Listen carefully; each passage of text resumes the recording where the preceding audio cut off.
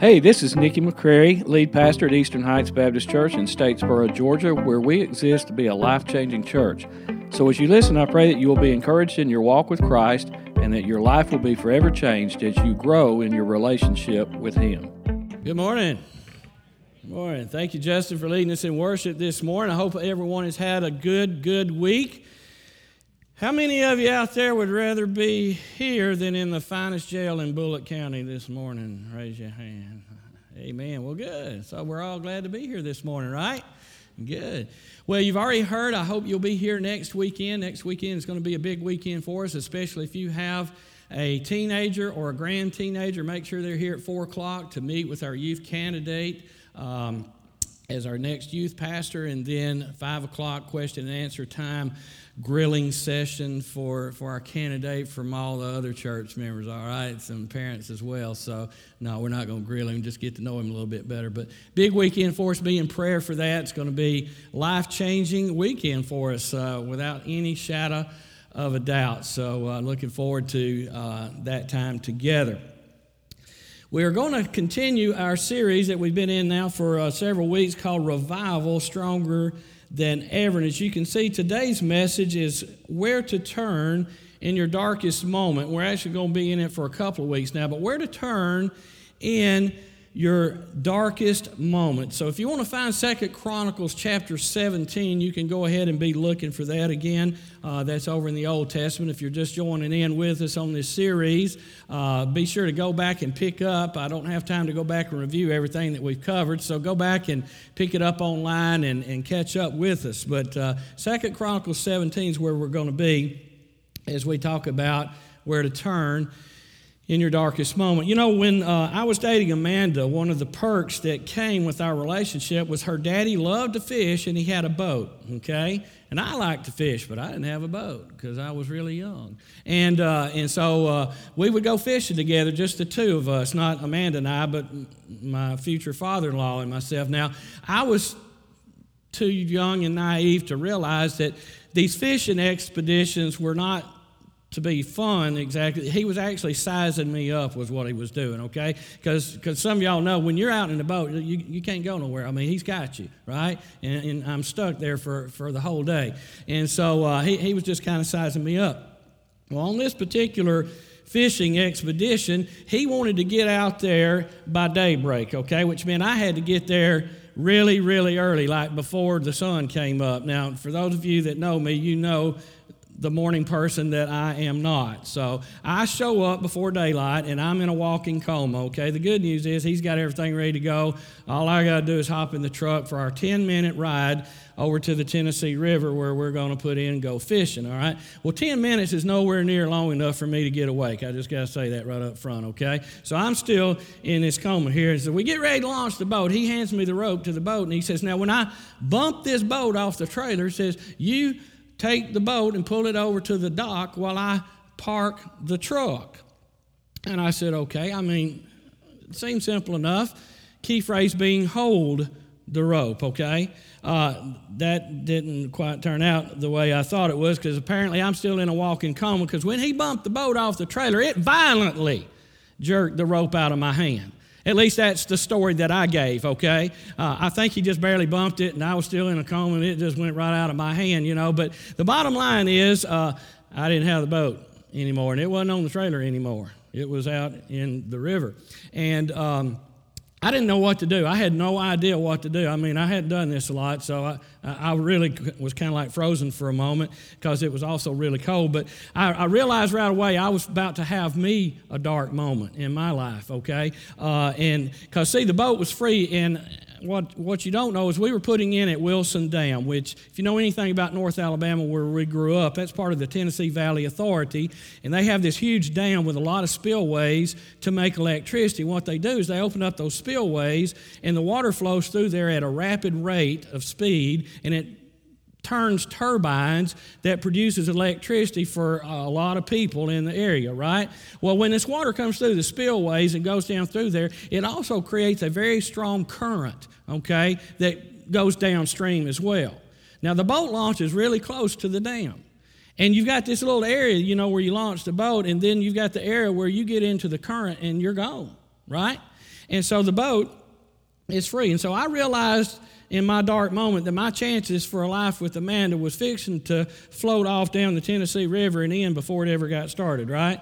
And so I became suddenly very awake in this moment, and I realized I had two options, all right? One was I could watch his prize boat. Men, you know what I'm talking about? Every boat that you have is your prize boat, right? I could watch his prize boat float off down into the state of Mississippi somewhere, because that's where it was headed if I let it go any further. Or I was about to get wet, all right? Well, normally I wouldn't have hesitated, but like I said, it was kind of cold that day. It was about 35 degrees. I'm already freezing. The water's freezing. But I decided I was going to get both wet and cold because the only other option I had was I was going to be dead, all right? And that wasn't going to work out very good either. So I jumped in the water fast as I could. I swam, grabbed that rope, started pulling with all my might back to the dock with his boat. Now, to hear her dad tell the story, he says, all I know is I look in my rearview mirror, and this dummy of a boy that wants to marry my beautiful, precious daughter is standing there neck deep in freezing water holding on to my boat. You know, I didn't know what to do, but I figured it out pretty quick, right? And I made a good decision. I saved his boat, and I saved our relationship, right?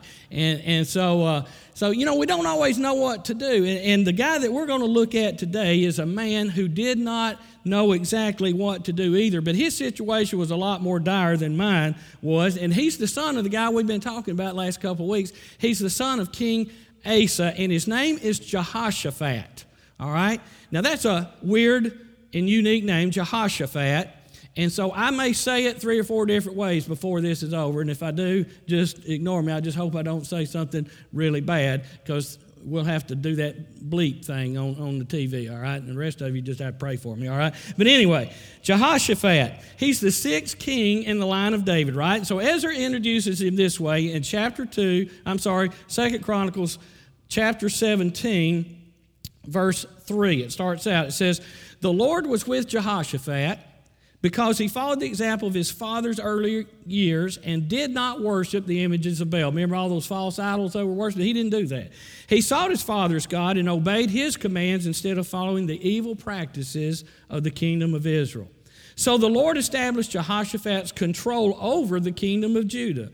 All the people of Judah brought gifts to Jehoshaphat, so he became very wealthy and highly esteemed, and maybe according to his name, he became fat. I don't know. But anyway, here's the important part, verse 6. He was deeply committed to the ways of the Lord. That is, he was fully committed to God, like we talked about last week, not just when it was popular or when it was convenient. He was deeply committed to the ways of the Lord. So if you've ever been in a tight spot where you didn't know what to do, this King Jehoshaphat's fixing to become your new superhero, because he gets up in front of God and everybody, and he publicly confesses he has no idea what to do, right? And that's something we find hard to do. But he got up and he did that. Look at the way Ezra introduces him to us here. Well, the amazing thing, first of all, let me tell you, the amazing thing about this story is this.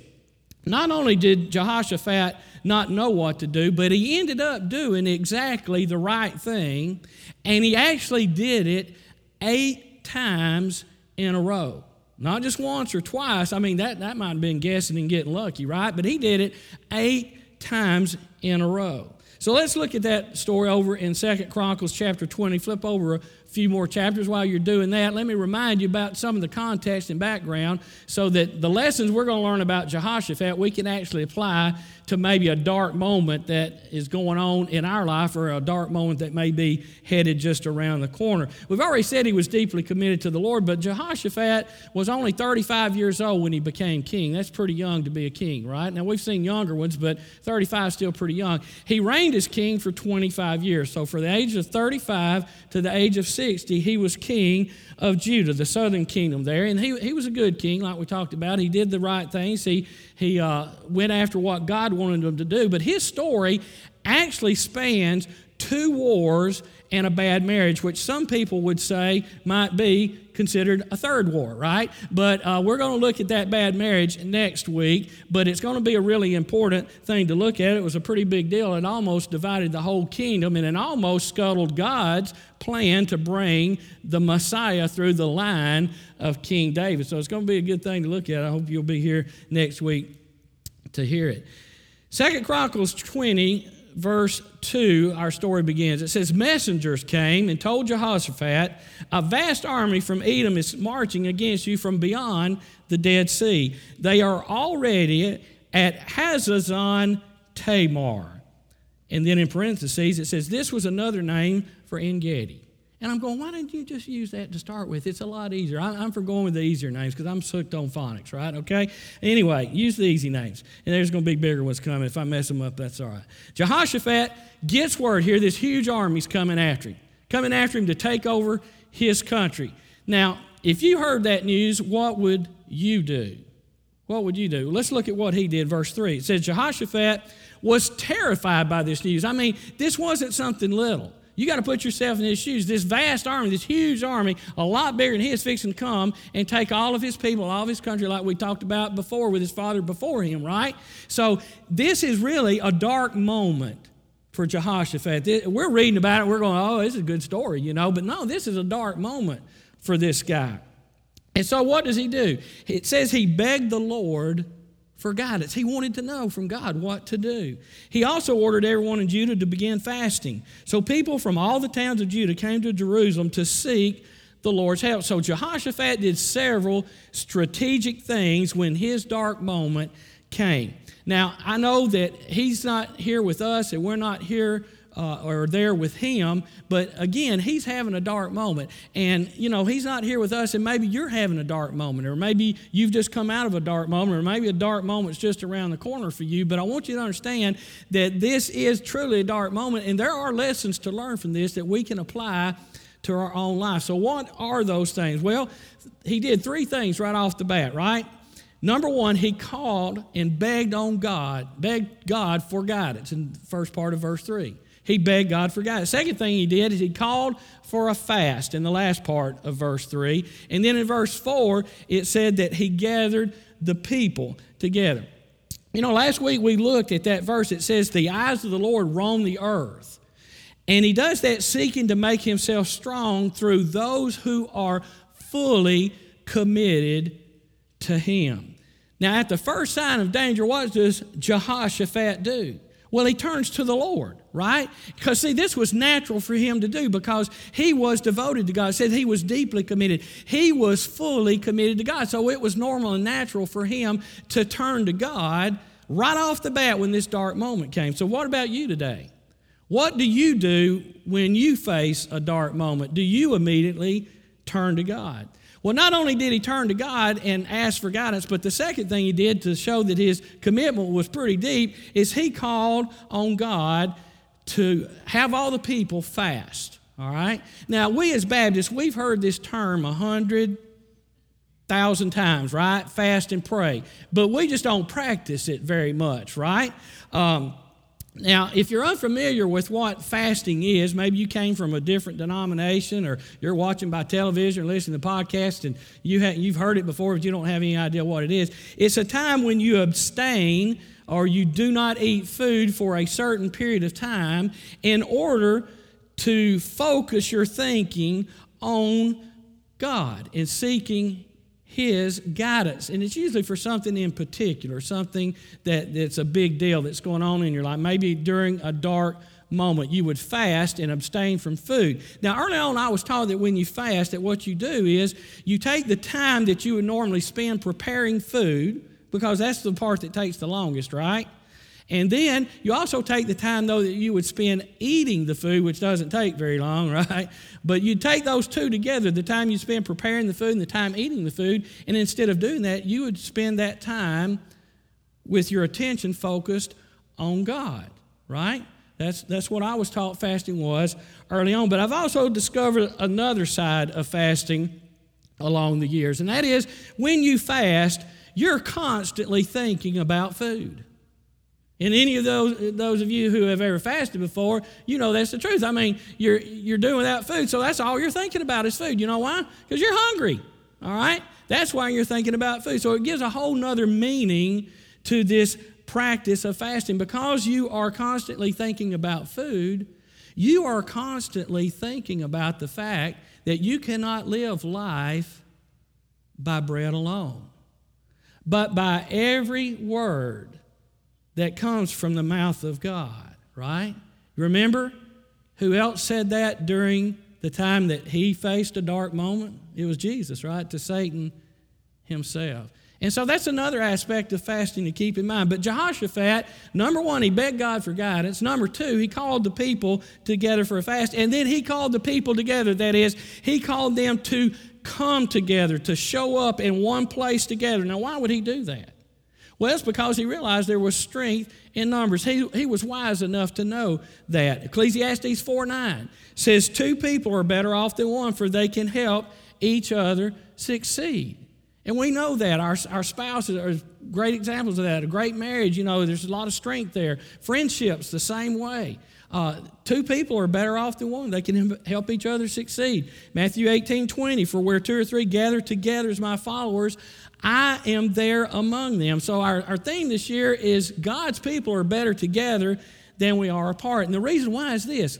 Folks, when we are faithful together, guess what? God is faithful to join us. When we gather together, God is faithful to join us. And that's why we gather together each and every Sunday.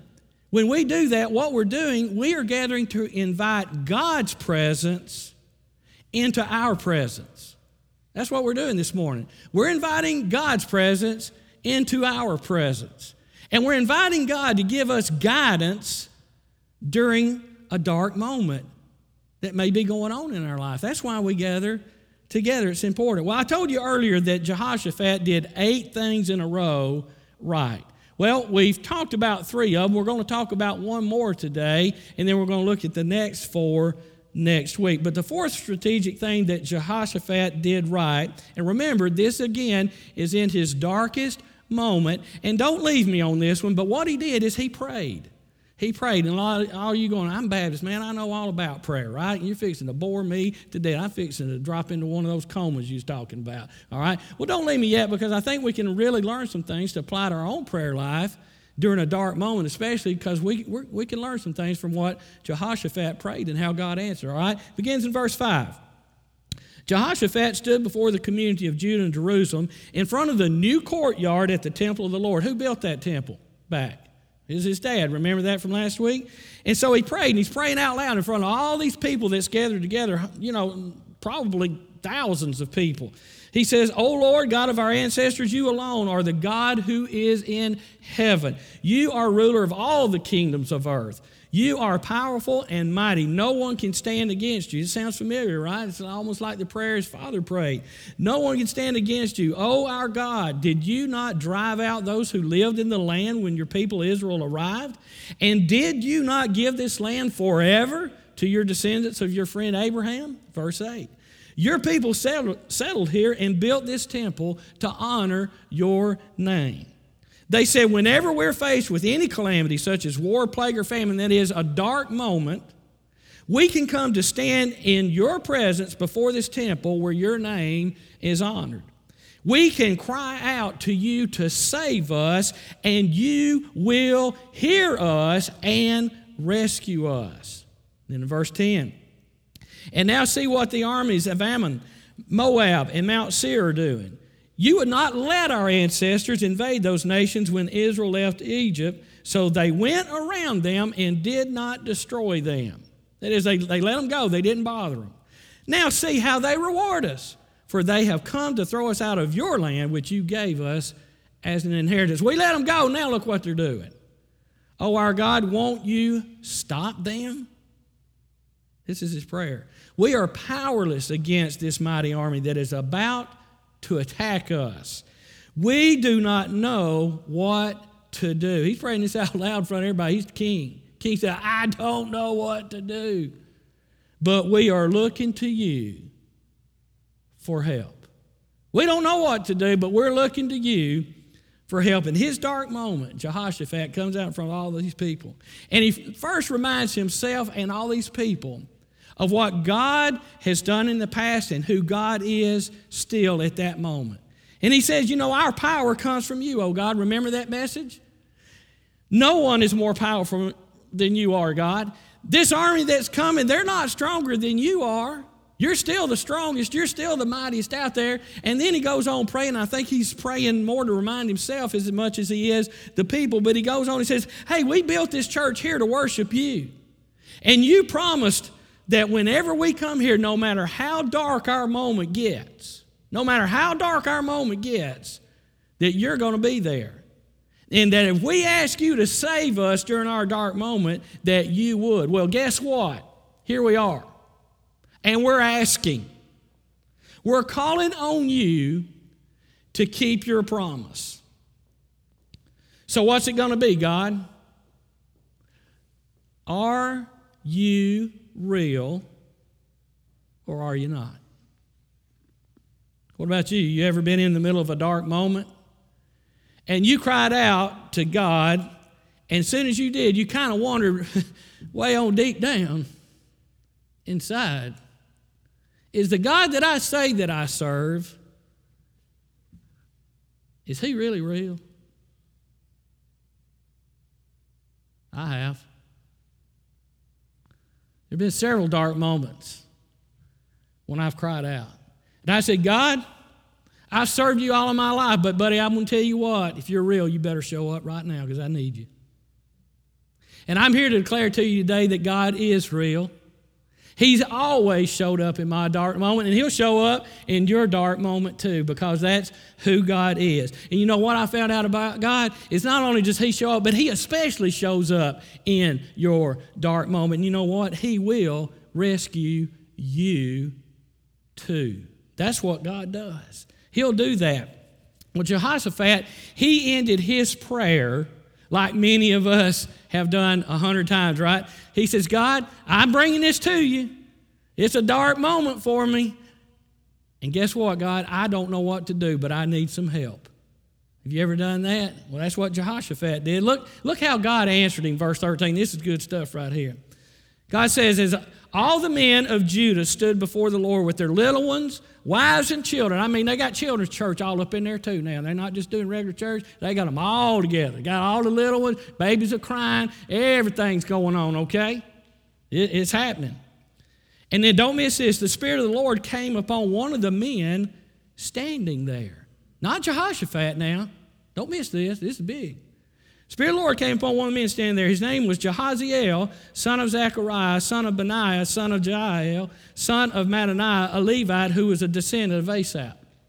He said, listen, that is this Jehaziel guy, not Jehoshaphat now, it's changed. This is Jehaziel now speaking to the people. He says, listen, all you people of Judah and Jerusalem. Listen, King Jehoshaphat. This is what the Lord says.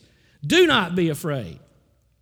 Don't be discouraged by this mighty army, for the battle is not yours, but God's. The battle is not yours, but God's. You know, we all face dark moments where we have felt alone, but God's reminding us today, folks, that if you're fully committed to him, that if you have truly said, God, I am yours, all that I am is yours, all that I have is yours, and you have fully devoted your life to him, let me tell you, folks, the eyes of the Lord have seen you today. The eyes of the Lord have seen you. He sees you. He knows what's going on in your life. He sees you in your dark moment. And he's here to strengthen you. And you know what? The best part of this, God is saying, hey, your dark moment is not your dark moment. Your dark moment is actually my dark moment, because your battle is not yours. It's mine. God's saying, you don't have to fight it. The battle you think you've got to fight, the thing that you think you've got to face, you don't have to worry about it. I got you. The battle is not yours, it's mine. Jehaziel continues on, verse 16. Tomorrow, go down against them. You will see them coming up from the ascent of Ziz, and you will find them at the end of the valley, facing the wilderness of Jeruel. And listen to this, verse 17. You do not have to fight this battle. You do not have to fight this battle. Well, what are we going to do? He says, position yourselves. Stand still and see the salvation of the Lord. He's saying, just show up. You just be faithful and show up. And I'll show out. God says, if you show up, He'll show out. He is with you, Judah and Jerusalem. Do not be afraid or discouraged. Tomorrow, go out to face them, for the Lord is with you. Isn't that good? Gets better, verse 18. Then Jehoshaphat knelt low with his face to the ground, and all Judah and the inhabitants of Jerusalem fell down before the Lord to worship Him. Again, thousands of people gathered together. Can you picture that in your mind? All of them knelt down with their face to the ground, knelt down. Man, you talking about a prayer meeting. They're all knelt down. And then it says in verse 19, then the Levites from the sons of the Kohathites and the Korahites stood up to praise the Lord of God of Israel, shouting loudly. So you got people bowed down, praying quietly. You got people jumping up, shouting loudly. Revival, folks. Revival's going on. Can you picture it? I mean, that's good stuff. So I want to leave you with this thought today. That's the God. That's the same God that they bowed to back then, who said, the fight is not yours, it's mine. That same God is who you and I are fully committed to today. Same God. I want you to bow your head and close your eyes for just a moment. As every head's bowed and every eye's closed, you know, there's usually something every week that God kind of puts before me that kind of just jumps out at me, that He says, hey, Nikki, don't miss this. Don't miss this. Don't let the people miss this. So here's what I want you to see today. This is what jumped out at me. Jehoshaphat, you know, he was definitely the rock star in this story, right? But look who God used to answer his prayer and to give God's instruction on what to do during a whole nation's dark moment. What did he do? He picked a guy by the name of Jehaziel. And it got me to thinking. Here it is, don't miss it. It got me to thinking, what if Jehaziel hadn't shown up that day? What if he just stayed home? He just hung out in his tent. That day said, you know what? I know the king's called everybody together, but you know what? They're going to be all right without me. I don't have to go today. And you know what? I don't have any doubt in my mind whatsoever that God wouldn't have found someone else to speak His instruction through. I don't have any doubt about that, because God always uses somebody who is willing to be used. But here's the deal, and don't miss this. Because Jehaziel, if he hadn't shown up that day, he would have missed the moment. He would have missed his moment to be God's spokesperson. So let me ask you a question this morning. Heads are bowed and eyes are closed, just between you and the Lord. Would you ever want to miss your moment for God? Would you? Would you ever want to miss your moment for God? For those who are struggling with your commitment to God today, I want to encourage you to do what Jehoshaphat did. I want to encourage you to commit to praying for God's guidance in your life. Just begging, God, I don't know what to do in my life right now, but I need your help. Would you do that? And then would you commit to being present with God's people, to gather together, because we are better together than we are apart. And then those of you that might be facing a dark moment, whether in person or watching by television today or listening to the podcast, maybe you're facing a dark moment. Would you just do this right now? You don't have to say it out loud, but would you just say it in your heart between you and God? Would you just say right now, in this dark moment that I'm facing, the battle is yours, Lord. The battle is yours. The battle is yours. God, thank you for your word today. Thank you for encouraging us that, God, when we look for your guidance, when we turn to you in our darkest moment, you are there. And God, you not only hear our prayers and you not only see us in our darkest moment, but you fight the fight for us. All we have to do is show up. So God, today we want to show up. We want revival to come to Eastern Heights. We want revival to come to our individual lives. And God, that is our prayer today. Send us revival. God, revive us. Show us what to do in all the things you're calling us to do. And we ask it in the name of Christ. All God's people together said, We hope you were encouraged by this message today. If you would like more details on our church, please visit us at ehbcstatesboro.org.